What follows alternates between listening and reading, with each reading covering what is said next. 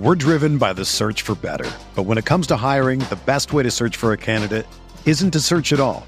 Don't search, match with Indeed. Indeed is your matching and hiring platform with over 350 million global monthly visitors, according to Indeed data, and a matching engine that helps you find quality candidates fast. Ditch the busy work. Use Indeed for scheduling, screening, and messaging so you can connect with candidates faster. Leveraging over 140 million qualifications and preferences every day, Indeed's matching engine is constantly learning from your preferences, so the more you use Indeed, the better it gets. Join more than 3.5 million businesses worldwide that use Indeed to hire great talent fast. And listeners of this show will get a $75 sponsored job credit to get your jobs more visibility at Indeed.com/Blue Wire. Just go to Indeed.com/Blue Wire right now and support our show by saying that you heard about Indeed on this podcast. That's Indeed.com/Blue Wire. Terms and conditions apply. Need to hire? You need Indeed.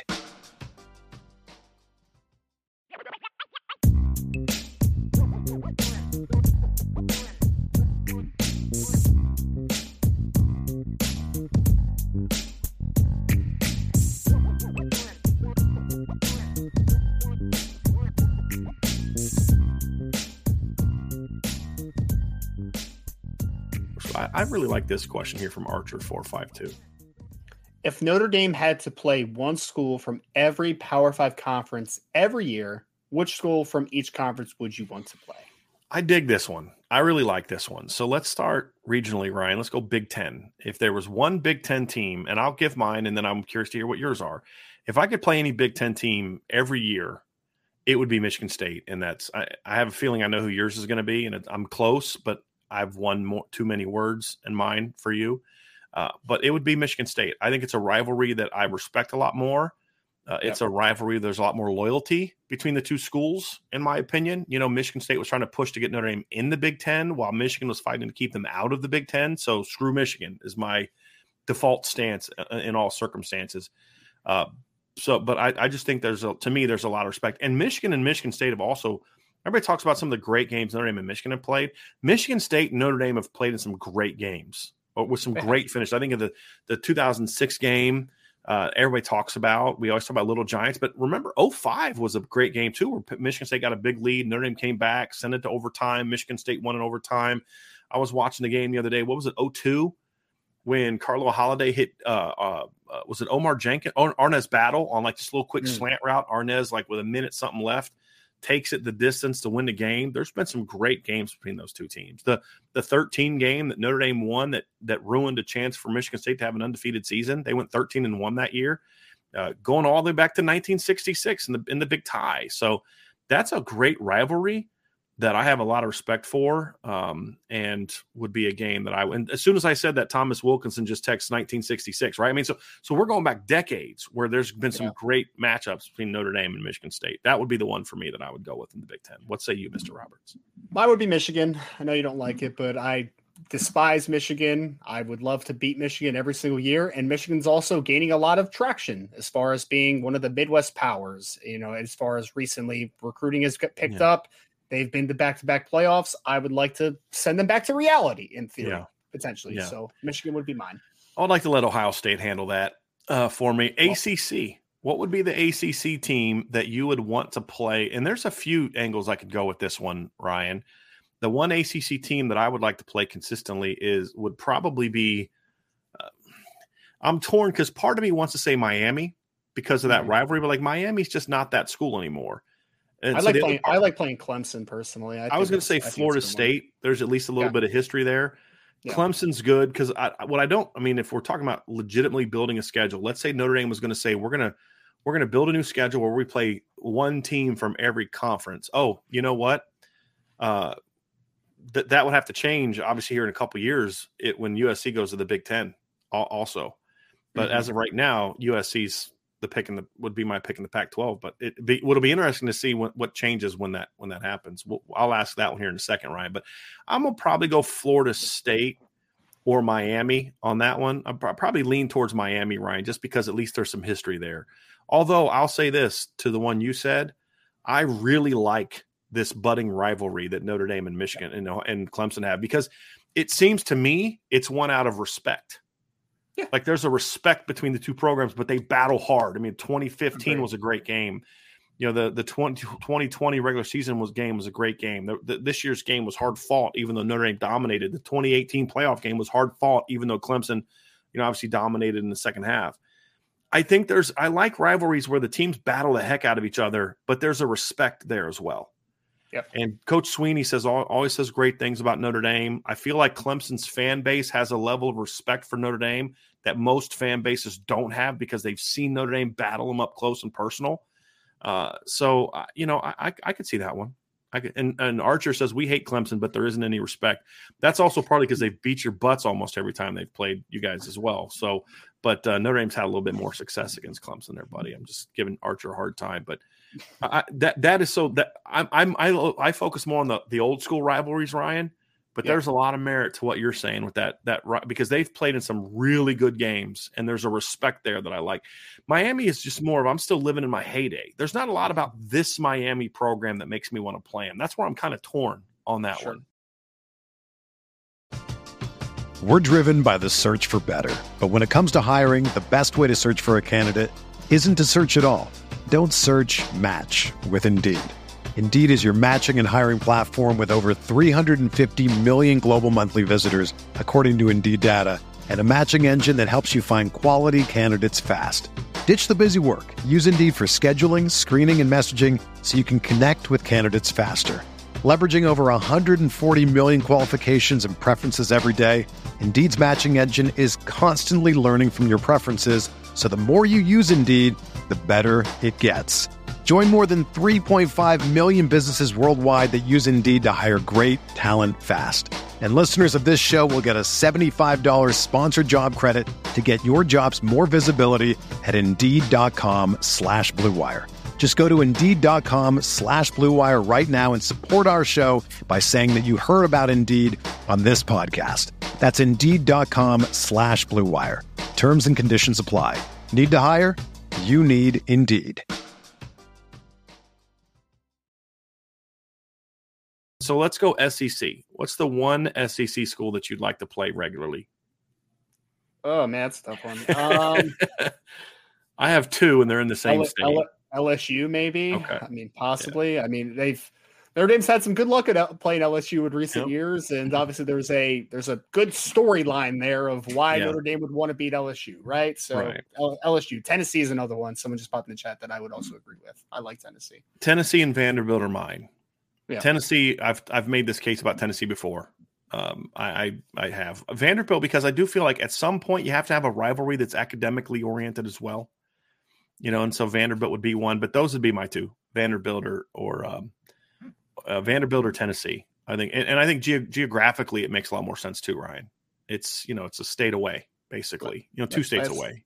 Last time Notre Dame played Vanderbilt, it was a pretty good football game too. So it was. It was, but there's it's one of those few institutions down there that you're kind of like-minded with, with the academic emphasis and all that kind of stuff. So that would be one for me to consider. Give me one of the two Tennessee teams. Yep. Let's go Big 12, Ryan. We're just kind of going around the clock here, the national clock, and we're going to go current Big 12 and current Pac-12 teams. Okay. So I can use BYU in this one then? Because I just kind of like playing You BYU. can also use like Texas and Oklahoma and them, right? So I don't know why. There's not like a huge reasoning for it, but I kind of just like playing BYU. I think BYU is an interesting team. I think that there's, the religious-oriented type of institution. Mm-hmm. I kind of like it. They've played some good games too, Ryan, to your point. Yeah. I mean, they've had some battles. Notre Dame and BYU have had some battles. I kind of like that one. I mean, I would also consider TCU. Texas Christian, even though they don't really go by that as much anymore, they just kind of go more by TCU because, Ryan, that would give me an opportunity to get into that Dallas-Fort Worth area, which there's a lot of talent. Part of me would say Texas, but I don't know. Maybe because when I grew up playing Texas, Notre Dame just kind of whooped Texas all the time. So it's just kind of like not a really rivalry that I had a lot of respect for. You know what I mean? Mm-hmm.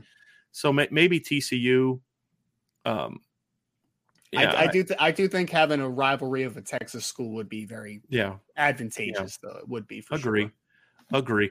It's funny. One of the best games that Notre Dame ever played against a team that's currently in the Big 12 was the Cotton Bowl against Houston, the Joe Montana chicken and soup game. So there's a little bit there, but I don't know if I'd want to have that as a rivalry. But I could see Texas. I don't know. It's weird. I've never just really felt like Texas is a school that I had a ton of interest in playing all the time. I don't know why. Yeah. Strange, but it would make most sense, national powerhouse and all that, but it just never really been a TCU is thing interesting, though. I like TCU. Yeah. That's an interesting Yeah. one. Pac-12, Ryan, current Pac-12. USC. I'm going to ask this one two ways. So USC. Yeah. So once USC leaves and you have to pick another Pac-12 school of the ones we know they're going to be in there right now, who would that be? UCLA maybe? Well, they're going to also be in the Big Ten. Oh, yeah, they're going to. Yep. Dang. Yep. Sure. This would be mine. I like this one. Washington's a good one. Yeah, Washington's a good one. There's also some history there. They've played each other before multiple times. Somebody said Cal. I wouldn't have a lot of interest in playing Cal. I have no interest in playing Stanford long term. Maybe Oregon. One for me, because of recruiting, I would say Arizona. I would want to get down into Arizona. That's a budding state, man. That's a booming state from a talent standpoint. Yeah. So I could say Arizona, but Washington or Arizona would be the ones for me. Arizona's interesting. Yeah. Someone said Oregon State. No thanks. I don't want any. Well, that's some painful memories coming back right there, man. But Arizona would be one for me. That's just geographic. There's no ties there. There's no rivalry there. It just would be pure. Oregon State would also be like one of those pesky games that you just get beat up in all the time. Just like, nah, I'm good. Yeah, man. I don't. Yeah, and there's nothing in it for beating you, for you beating them. Nothing. Yeah, nothing in it for you to beat them. One player from Oregon every 7 years. Like, I'm good, man. Like we're at least Arizona. That's like a state where it's starting to really produce a lot more talent. But it's slim pickings. Completely honest, man. That's like one of those schools where I'm like, nope, I don't need my guys getting beat up this week. Like, I'm good. Here's an interesting one that somebody just brought up: Utah. Like that's another one, though, man. I feel like my bodies are just going to get beat up all the time. That's true. Like, I don't know. That's true. That's why then pick Vanderbilt as your SEC opponent, and you're good to go. So, sure. That's an interesting one. But, I kind of like playing one of the two Arizona schools would be one for me. I do. One. I do. I would like just seeing them play Utah at some point, though, because I have a lot of respect for that coaching staff. But I'll tell you, their fans, when they came here in 2010, were awesome. Really cool fans. Like, really cool fans. So, good question, Art. Try a little bit of fun with that one. We have a couple of super chats down here we'll get to here, Ryan. Charlie Weiss's last belt loop. Thank you, Charlie. Says, in 2023, Drake Bowen seemed to be the lead recruiter. 2024, CJ Carr. Who do you see in 2025 being a big recruiter in the class, or is it way too soon to make that option? It's a great question, Charlie. I would also say, though, like, can we add in Cam Williams and Carson Hobbs into the 2024 bucket? Like, it's not just CJ, right? Like, it's really not. Big time. CJ gets the credit, Ryan, because he's the quarterback. But, I mean, I hear Cam Williams' name mentioned just as much, if not more, 100%. Than I do CJ's, honestly. I agree. Jack Larson is also very involved in helping recruiting, and nobody talks about him at all. Ever. So there's several guys that are strong recruiters in this class. I mean, Charlie, it's a tough question because Notre Dame only has 2 commits, obviously, in 2025, and Davion Dixon and Nate Roberts. I do think that both of them can be really good recruiters for him, because I will say this, the big reason why Jarquez Carter, who is another defensive tackle in the state of Florida, is visiting Notre Dame at the end of the month, is because of his relationship with Davion Dixon. Like, that's a big part of this conversation, right? I also think Nate Roberts, Nate's not like the most like social media heavy guy, so I don't know how that would react, but like, I think people would listen to Nate Roberts if he said something, right? Like, I definitely believe that, but I think it's going to be, if they land a Deuce Knight, for instance, right? Like, that's a ringleader for your class. I think one of the offensive linemen, to Brian's point, because usually the offensive linemen are super quiet. I could see both, let's say, Owen Strebig or Roman Byrne, if either one of those guys gets in the class sometime soon. Like, those guys are outgoing, talkative offensive linemen that I could be like, yep, they're going to recruit their butts off of. So there's a few of the guys, but I think, quarterback and then a couple of those offensive linemen especially are interesting. Telling you, I'm hoping it's Taylor Taylor. I'm going to keep saying that. Oh, man. Let's go with this next one here from James O'Reilly. James says, love the show. Thank you, James. So glad I found it. Nothing against blue and golds, but Horka and Singer aren't worthy. Keep up the great work. Thank you so much. I appreciate the kind words. I do. Yeah. So I'm glad you found it too. And we'll definitely keep up the great work, the work. We'll definitely do our best. There's no doubt about it. We had a question from John Leahy who said, based on the 2024 recruits, what style of running back is needed in 25 class to have a diverse backfield? We've talked about that a little bit, obviously, John. I mean, I think Justin Thurman brings something that you don't have a ton of on the roster right now. Like, I think that Jeremiah Love just kind of one. Yeah. Right. Yeah. Just kind of one. Yeah, I would say so. So I think he brings that dynamic. Can maybe chalk in Jadarian Price into that, but I just think Jadarian's a little bit of a different run. Like Jadarian's more of an every down back type of guy to me, on top of being a home. I think Jadarian and Kedron Young are more similar, in my opinion, in running style than necessarily than Thurman and Jadarian, if that makes sense. I don't. Yeah. Speed wise, there's a comparison. Body type wise, a comparison. Running style is what I'm saying is a little different. Well, I'd say that the niche really does matter. And I would say this, though. I mean, if we're kind of forecasting the future, Audric Estime, unless something terrible happens, is not going to be on the roster in 2025, right? So Ousmane Kroma would bring a different dimension to that, but Kedron Young will also be in the conversation. So I really think it's a pick your flavor. But, I mean, I think the flavor that Notre Dame's going after is some guys that I think you said earlier, Brian, does less with more. I mean, does more with less, excuse me. And I think does more with less. Yes. Yeah. I switched it up after I said it wrong the first time. So. I think I froze because you were like, this. I didn't hear it, so I apologize. Gotcha. We had a question from James O'Reilly who says, what first-year player, transfer, or freshman not named Sam Hartman do you think will have the biggest impact this season?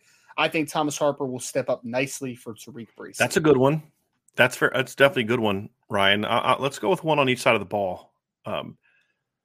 First-year player or transfer not named Sam Hartman on offense that you think will have the biggest impact. I'm going to come down to one of the two early enrollees that played a bunch, that got a lot of time. I think it's going to come down to Jaden Greathouse or Rico Flores. One of those two is who I look at offensively. You could maybe consider I think Devin Ford, if there's some injuries, could definitely be that guy. I think Devin Ford could be a good back for Notre Dame. I do. It's interesting. We don't talk about him a ton. It's just because, again, it's about opportunity.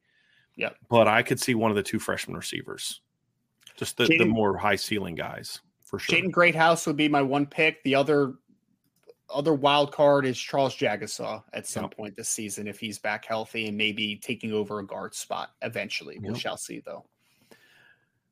I'm going to keep my next thought to myself because, I'm going to say it. I could see Cooper Flanagan being a surprise player for Notre Dame, especially if there's some injuries. We've said this before, Ryan. You and I have been saying this for a long time.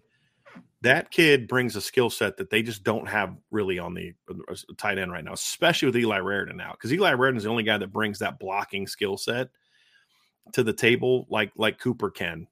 I could see him, making an impact this year. I just don't know if it'll be in a way that people notice. He could be a great blocker, and nobody will talk about it because if he doesn't catch a ton of balls. Sure. But I really like Cooper Flanagan. I wish we could have seen him in a different offense in high school. I really do, because he's really good. And the last two-way player they got from De La Salle turned out to be pretty good. He'll set the school's all-time sack record. So it's not bad at all. Not bad at all. We had a question from Jake Smith who said, I'm planning to go to my first Notre Dame game in South Bend this year. Being from Tampa, Florida, do you guys have any travel advice or general advice to make the most of the weekend? Well, one thing I always say is try to be there for 2 full days. So if you can fly in early Friday or come in late Thursday night and spend a ton of time on campus. Man, there's stuff to do around town. There's places to eat and all that. Try to go to Rocco's or something like that. If you're looking for like a place that's kind of nostalgic, have breakfast at Original Pancake House, which is right by campus, really good food. So those type of things. But in regard to being in part of the environment, just be around all day. If they have a pep rally that day, do it. Make sure you see the trumpets under the dome, which is really trumpets in front of the dome now. Hopefully that goes back to being under the dome this year. That would be nice. It should happen. But we'll see kind of how they handle that situation this year. But just do it all. I mean, I don't know if they'll have stadium. Do they? I don't know. I think they still do stadium tours on Friday. I think they still do those. I'm not 100% sure of that. If they do that, get to the bookstore. Not on game day. It's crazy on game day. Try to get there Friday, and then definitely do the player walk. That is definitely a thing to do if you've never been to a game before. It's definitely something you got to do once, where you're there when the players come out of the Basilica. You'll definitely want to do that as well. It's a really cool deal. Really cool deal. You definitely want to try that out. And I mentioned that before. Spending as much time on campus, get there early. Yeah. They do like the schedule thing online that you can find, but trumpets for sure. Player walk, go to the grotto, light the candle, do all that type of stuff. It's really walk cool. around the lake. It is especially in the fall. If you're depending on when you're coming, it is beautiful over there. Yeah, really.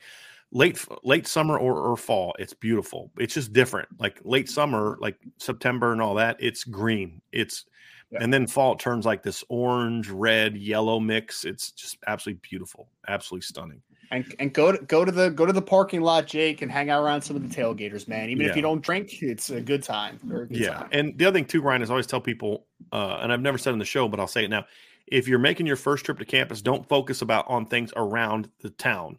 Focus on being on campus. Then your second trip, you can explore more of the area and the restaurants and stuff. The food is solid, but I always say eat at Legends because you're on campus. It's like, the food's solid. It's better than you'd think it would be for like an on-campus restaurant. I like Legends. I do. But you're right there. There's all types of Notre Dame stuff all on the walls. It's pretty cool. There's a bunch of alumni walking around. I mean, I went last time I was in town, and it was Robert Hainsey and that crew were just chilling at the bar. I was like, oh, what's up, man? Let's go. Type of thing. So Yep. All right. Let's get to this here. Matthew Jacobs has said, I may have joined late, but how is CJ Carr not in the on 3 top 10 quarterback list? We're doing this. They have him slated at number 14. Am I missing something or is on 3 just that abysmal? I think they're here's what I'll say. I don't care a whole lot for Charles Powers' rankings, but I'll say this. There are some positions I think he's pretty good at evaluating. I do. Others, I think he's pretty not good. But I think that I think running back is one, from what I can tell, he's pretty good at. They had Jeremiah Love higher than anybody else last year. They have Keidron Young as a top 100. And it's not just Notre Dame guys. There were some other guys that I thought were really good players that other people had a little higher that he didn't have higher. So I think that's a position and that's the thing I would say to people is like, look, you not everybody sucks at everything and not everybody's good at evaluating everything. I think he's terrible at evaluating quarterbacks, right? And it goes back to last year when he didn't have Dante Moore. He had him like barely as a top 50 guy, right? The kid that they had that's going to Michigan State that they had as a top 100 player last year. That kid has no business being a top 100 player. None. Wait, who is this? On 3. They're 2000 and here, I'll pull it up. It's this kid that you probably never even heard of. They had a quarterback named, where is that kid? Sam Levitt from Oregon. I don't know him. Who's committed to Michigan, who's going to Michigan State. He's a mediocre player. Everybody else, I believe, had him as a 3-star, and in that cases, I think they were all correct. But he had this kid ranked ahead of, some really good Hakeem Williams, Jeremiah Love, some really good Shelton Sampson. They had A.J. Harris at 87. That was a bad grade. They had that kid above Christian Gray. They had Brandon Innes as I think he's bad at evaluating receivers. Brandon Innes is the number 94 player in the country. I don't think Ryan Wingo is a top 100, a 5-star, but they have him at like 90-something on 3. Like there's just some really rough rankings, and it's not just – there's just some positions I just don't think he's very good at evaluating, and quarterback is absolutely one. And here's the other thing too. How do you have Aaron Noland, who again, Ryan, I'm extremely high on Aaron Noland, especially going to Ohio State. Like I like Aaron Noland a lot. I have no problem with Aaron Noland's ranking. Let's just be clear on this. How do you have Aaron Noland at number 43 and CJ Carr is number 193? Because they're basically identical players, except CJ has a stronger arm and is more athletic. It's like it's just bizarre. Like there has to be there's got to be something. I'm at the point now, Ryan, where it's like there's got to be something personal with you at this one. Like it's so bizarre and it's so far off of what everybody else has that it's like it's just got to be personal. Man. What's that? He keeps falling too. He's going to be out of the top 200 soon. Yeah, I mean it's just weird. There's no way there. Now you could argue, right? I think CJ's a 5-star, and I think depending on what your criteria is, you can make a case that CJ Carr is not a 5-star. Totally fine. Right, especially if you're someone who's looking at the NFL. I get that. but to not have him as a top 100 guy, is just bizarre to me. Like, to me, he should at least be a top 50 guy. And again, if you wanted to have him around where you have Aaron Nolan, because you're like, hey, look, I'm someone who's big into tools. That's why I have Dylan Raiola higher. That's why I have DJ Lagway higher, even though they may not have the accuracy and stuff, but they have monster arms. Okay, fine. I'm cool. I can actually live with that, because at least I can say, I understand it. I get it. I don't agree with it. Like Nico. I thought Nico was a little overrated last year. Didn't bother me, because I understand why. He's got a phenomenal arm, and the upside is so great that he could end up making them all look like geniuses and be a top 5 NFL draft pick, right? I mean, if Nico goes to Tennessee and develops into a top 10 NFL draft pick, Ryan, would you be surprised? No, I wouldn't either. Is he that guy right now? No, nowhere close, right? But with some of these kids, you look at and say, I don't understand that one at all. There's just no rhyme or reason to why this ranking is what it is, and CJ's is that way. And there's a lot like that. I just think there are some positions he's really not good at evaluating. And that's the problem with having one person do an entire evaluation, is I just don't think he's very good at it. So, but I will say this again, I don't think it's a Notre Dame thing. I don't. And I know they had a lot of Notre Dame kids fall in the latest rankings. You had Kedron Young fell 10 spots, but he's still ranked way higher by On Three than anyone else. Yeah. Aeneas Williams dropped 21 spots. Micah Gilbert dropped 19 spots. Logan Thomas dropped 68 spots. Bronte Johnson dropped 11 spots. He completely dropped Kingston Viliama-Asa out of the top 300. He doesn't have him in his top 300. So again, top 300? Yeah. What? Yeah. He's also bad at linebacker. This is the same guy that dropped Jaden Osbury and Drake Bowen down last year. Right. So, I mean, he's just bad at evaluating linebackers. But he also jumped Anthony Knapp up 21 spots. He ranks Anthony Knapp way higher than anybody else. And he also jumped Styles Prescott up from number 189 to 180. And he jumped Bryce Young up from number 237 up to number 195. So again, I don't think the guy has any anti-Notre Dame feelings. I don't. I just think he's bad at evaluating certain positions. Linebacker and receiver and quarterback being at the top of that list for me. But I haven't hated his cornerback grades. I disagree with some, but I can usually understand it. I disagree with his I think his defensive line grades are pretty decent. I think he's a pretty good offensive line evaluator. Definitely I think he tends to overrate offensive linemen nationally. But as far as the ranking of the offensive linemen, like he had Javin Williams ranked way higher than anybody else last year. Ryan, the kid going to Penn State. Yep. And as you know, I had no problem with that, because I think that guy's a stud. Like, I had no problem with him ranking Javin higher than everybody else. I don't like thinking about number that 9 overall, that was a little too high for me. I don't like thinking about that high school, because it brings back Caleb Brewer memories. Yeah, so very bad memories. Yes. Very bad memories. Yes. I'll ask this one, Ryan, because this is more of a you question. Jake Roosman asks, is Notre Dame still a potential landing spot for 2024 linebacker Chris Cole? He released his top 10 yesterday and had Notre Dame on the list. I mean, it's one of those things where, Jake, like, you release a top 10, right? And it's like, these 10 are the schools that I've heard the most from, right? And the schools that have had some type of impact in me in this recruitment. No, we don't anticipate Notre Dame being a player for Chris Cole. That's just kind of where we are. I think that they had gained some traction and it was going in an okay direction, but I mean, it was just a little too late at that point. So, I mean, he's going to go to Penn State or stay down south more than likely. So that's kind of where we are right now. We're going to stick with linebacker here for this next question, Ryan. Good. Charlie Weiss's last about what happens if Bradley Shaw and Kingston Viliama-Asa both go to other schools? Will Notre Dame just wait until next year? I think what they'll do, Ryan, is they'll keep their eyes open during the season for some breakout type of player, right? But they'll also be perfectly okay, I think, staying on Kingston, right? I think they'll do that, staying on a couple guys that they really liked, and then focusing on next year, because next year's class is so loaded. And they're actually in a decent position with now we don't know if they're going to be able to stay in a decent position, but they're actually in a decent position with next year's guys. And the other thing too is, if Max Bulla hangs around for more than a year, which is all James Laurinaitis was here for, you're starting to hear his name a lot more to 25 kids. So I think they're wisely trying to have him say, hey, man, you got here late, the 24 kids. Like, me got here late, meaning like hired. You can't fault the guy for not recruiting kids to your school when he's not at your school. Yeah. But, you know, the 25 kids. But I would say that or 24 kids, but you're definitely seeing him more and more and more with 25 kids. So I think that is a bit of a factor as well. Agree. I think that it's Because Charlie, it is a good question, right? I mean, because there's the 2 linebackers that are on the board. That's the 2 linebackers on the board. And there is a possibility that you don't get either one. I mean, that is a possibility that you have to talk about and you have to be okay with. Not be okay with, but a reality that you have to realize is out there, right? So I think that for me, it's a big thing. And we've talked about this with a couple different positions.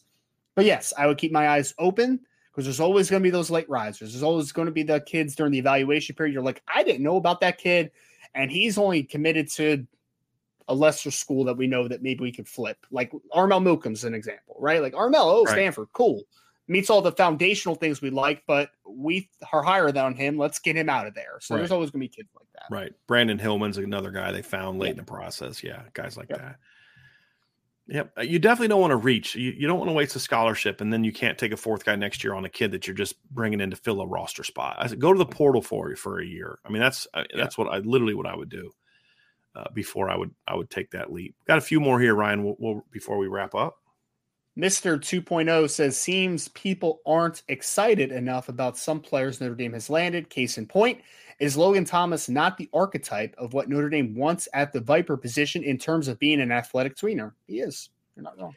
I think Mr. 2.0, I think part of the problem is just because I do think some of the players in this class are not ranked appropriately. I really do. Like, I think the rankings are terrible this year, man. Terrible. They are. Here's an example.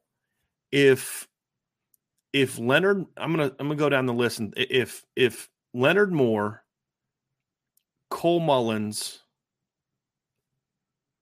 I'm trying to think if there's anybody else I really want to bang on the table for as far as in this regard. Maybe Styles Prescott, but I think like on 3, I think has Styles right about 180, right? Like that's I'm good with that because he's still kind of raw, but talented.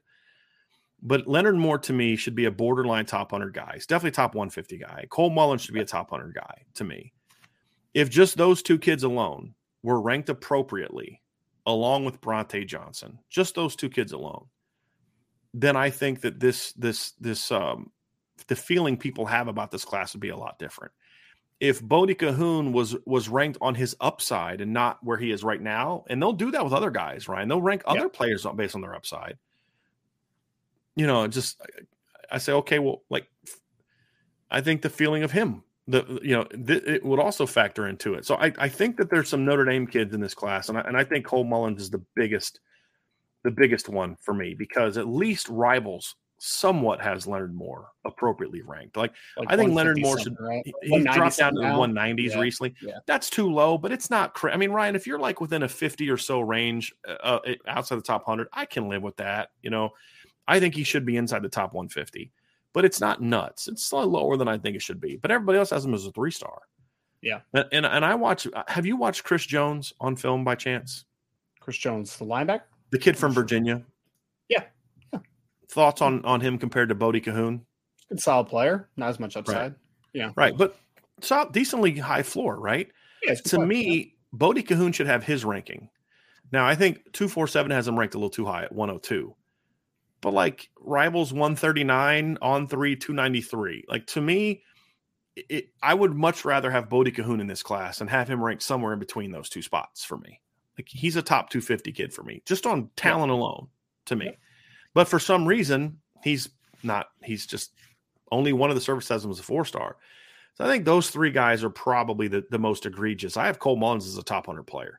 If Cole Mullins was appropriately ranked, like Logan Thomas for me is another one. Part of the problem, Mr. 2.0, is he's actually ranked somewhat high, top 200 caliber player, which is about where he should be. He's so raw, Ryan. I can't justify having him higher than top 150, right? Yeah.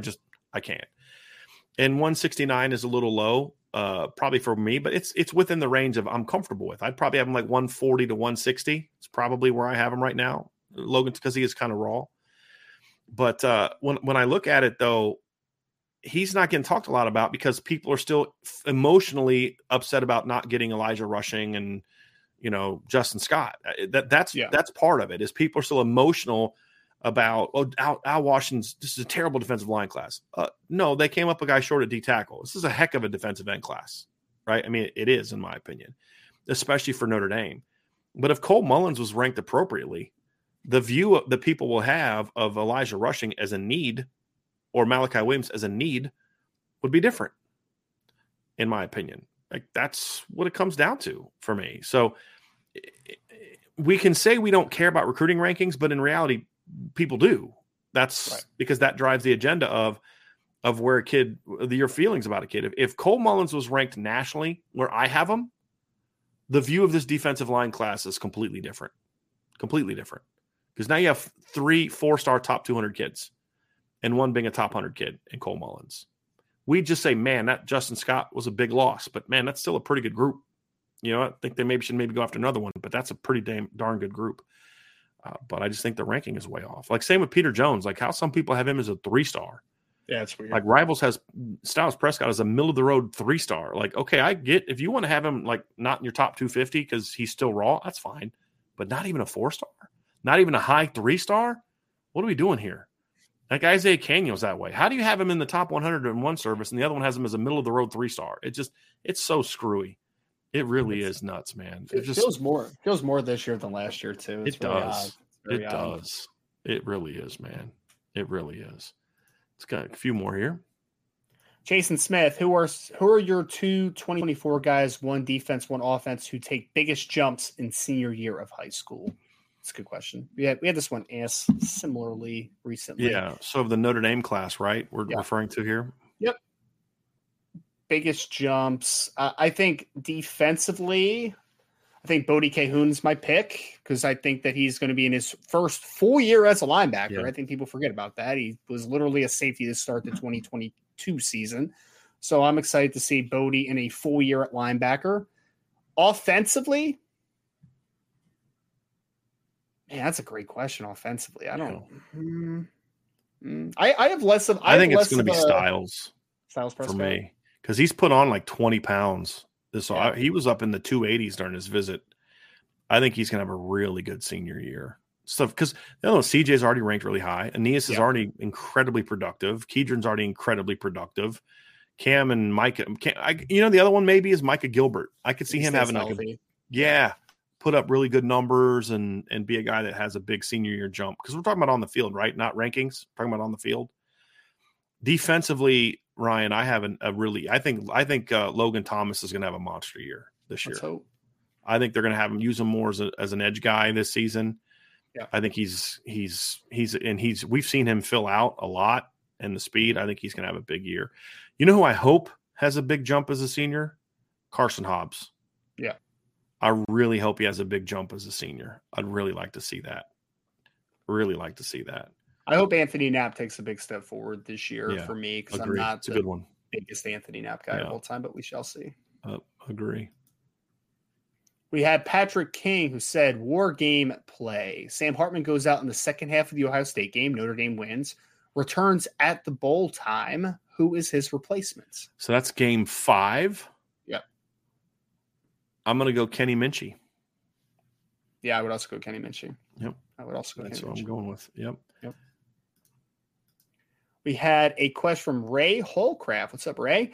How has the evolution changes in pro football over the last 15 to 20 years impacted individual positions on defense in college football? And how has the impacted recruiting at Notre Dame, if at all? Wow, that's a great question. I don't know. This is going to sound weird. I don't think that the changes in pro football have impacted positions on defense in college football. I think the changes and evolution in college football has changed defenses in college. Like, you can't really run what Notre Dame ran in 2012 anymore because there's no teams that do that anymore. I mean, who does that match up against? You can't even say Wisconsin anymore, Ryan. I mean, they're going to an air raid. Who does that match up against anymore? You'd be playing literally 95% of the game in your nickel package. So I think it has to do with that. I think that we're seeing, because of the spread, the air raid, those two things, and I do view them as different, even though there's some overlap in some areas, but you have to get more guys in the field. You can't run a 4-3 like you did, like the Denver Broncos 1998, 798 teams. We've talked about that, right? Like the 3 starting linebackers, right? They had Bill Romanowski, Alan Aldridge, and John Mobley. John Mobley. Yeah. As your 3 linebackers. And then Aldridge left, I think, the next year, and Glenn Cadrez took over, or maybe it's vice versa. But Roman, you won't see that now. You won't see 3 linebackers like that. I mean, they were all 3 inside linebackers, right? And you won't see that now. You can't line up with that kind of personnel unless you have some freak as one of your linebackers. But so I think it's more of the changes and how does it impact the recruiting at Notre Dame?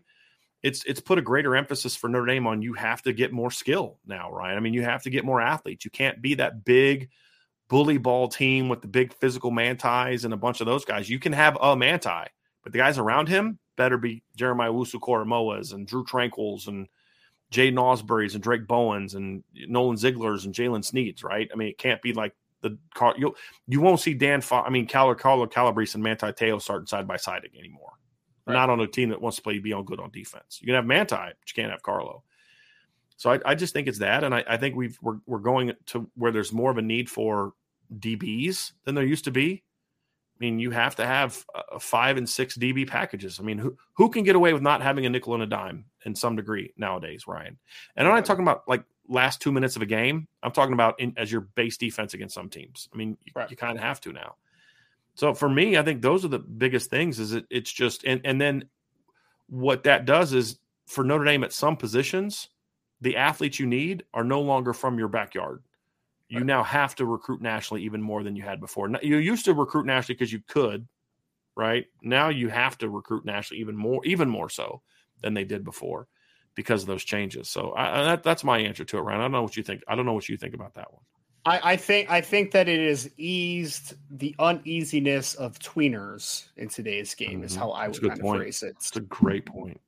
Running backs and wide receivers, the line has gotten blurred a little bit, and you can utilize that type of player. Chris Tyree, perfect example of a guy. Percy Harvin is another guy that's an example. Deebo Samuel going into the NFL, obviously, the trajectory. Defensively, especially with the 4-2-5, I mean, it wasn't long ago that 15 years ago to your question, Ray, 10 years ago to your question, Jalen Sneed would be a guy that some defensive coordinators would look at and be like, I don't know what to do with that 215-pound guy. Not sure what to do with him. He can't play inside linebacker at 210 pounds, and he's not a true safety. Where the heck do I put him? With the rover position, you know exactly where to put him now. Know exactly where to put him. And then if he grows bigger, then he can move inside. That's cool. Corners and safeties, that line has gotten blurred a little bit. Nickels outside corners, that line has gotten blurred a little bit. Wide receiver, tight end has gotten blurred a little bit. Yeah. Some of these positions have just gotten blurred, and I think there's more a easiness to adopting the tweeners, right? Oh, it's okay. You don't have exactly a 1% of a home, but I can use you in some capacity. I can use you, come here, play ball. Ryan, it used to be you could build around linebackers in the NFL, especially. Like you could build around linebackers. Teams don't really build around linebackers anymore, right? Like to me, in a lot of ways, linebackers becoming like running back. I mean, 20, 30 years ago, you built your franchise. Unless you had like a Hall of Fame quarterback, you built your franchise around your ability to run the football and your linebackers. Yep. Now those are two of the most the positions that have a big role in that, linebacker and running back, are two of the most like, okay, well, we're not, it's like Jack Campbell from Iowa. We were a little surprised he went as high as he did just because, people view him as a two down linebacker in the NFL, right? Yeah. Like 20 years ago, 30 years ago, Jack Campbell's a top 10 overall draft pick. Easy. If not top 5. I mean, he was that good. I mean, 6'5", that speed and athleticism 30 years ago is a star. I mean, just star as far as how it's evaluated. Now, he was a phenomenal player in college. I'm more looking at the NFL type of it. You used to have, you coveted guys like that. Now it's like, wow, that guy got picked in the top 20. That's a surprise. Not because he wasn't a super talent. Right? Like I know, Ryan, that was your evaluation when he got picked. And it had nothing to do with you didn't think he was a phenomenal player. It's just that's just not how the NFL is anymore. I had a high second round grade on Jack. I like Jack a lot. Based on where now 30 years ago, 20 years ago, you wouldn't have had that low of a grade on him. And I don't think you would have. It would have been a much higher grade because that's where the game was. Same with running backs. Yeah. Jahmyr Gibbs 20 years ago is not picked as high as he was picked. You'd have had a complete flip. Now the running backs like him are the coveted ones, and the every down backs that we saw in the past are the guys that fall. So it's really changed a lot, and it'll cycle again over the next 20 years. Well, I don't know where it'll cycle to, but it'll still continue to cycle. It always does. The game always evolves. Yep. It always does. Well, Ryan, that's going to do it, man, for today's show. Why don't you go ahead and take us out of here? Yep. We appreciate you all so much for joining the Notre Dame Recruiting Hour today. If you missed the beginning of the podcast, we talked a lot about the running back group in 2025, previewed some of the more talented running backs that are born in Notre Dame, including a couple that are going to be visiting Notre Dame later this month. So make sure to go to boards@irishbreakdown.com. I have periodically over the last few days been putting more and more on the visitors list as far as guys that will be visiting for the July 30th recruiting barbecue. That is going to be a big event for Notre Dame this year. Already a crazy list, man. I feel like it's a pretty star-studded list at this point. So boards@irishbreakdown.com. We also had an interview with Rowan Byrne, offensive tackle out of Iona Prep in the state of New York during this podcast. So go back and listen to that. And of course, we hit the mailbag here at the end. So I want to thank everybody so much. Like, subscribe to the podcast, 5-star reviews on any and all of your favorite podcast platforms. As I've already said, boards@irishbreakdown.com if you want continued recruiting and team intel throughout the rest of the summer. We're only 50-something days away from college football, folks. So thank you all for joining us today on the Notre Dame Recruiting Hour, a part of the Irish Breakdown podcast.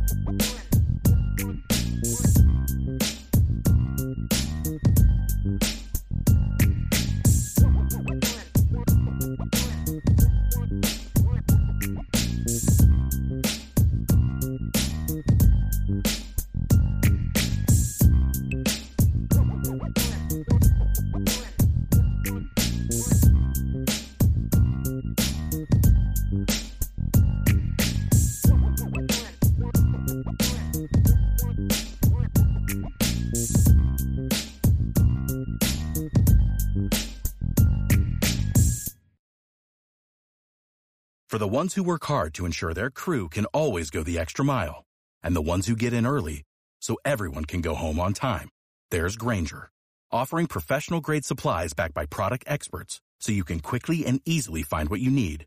Plus, you can count on access to a committed team ready to go the extra mile for you. Call, click Grainger.com, or just stop by. Grainger, for the ones who get it done.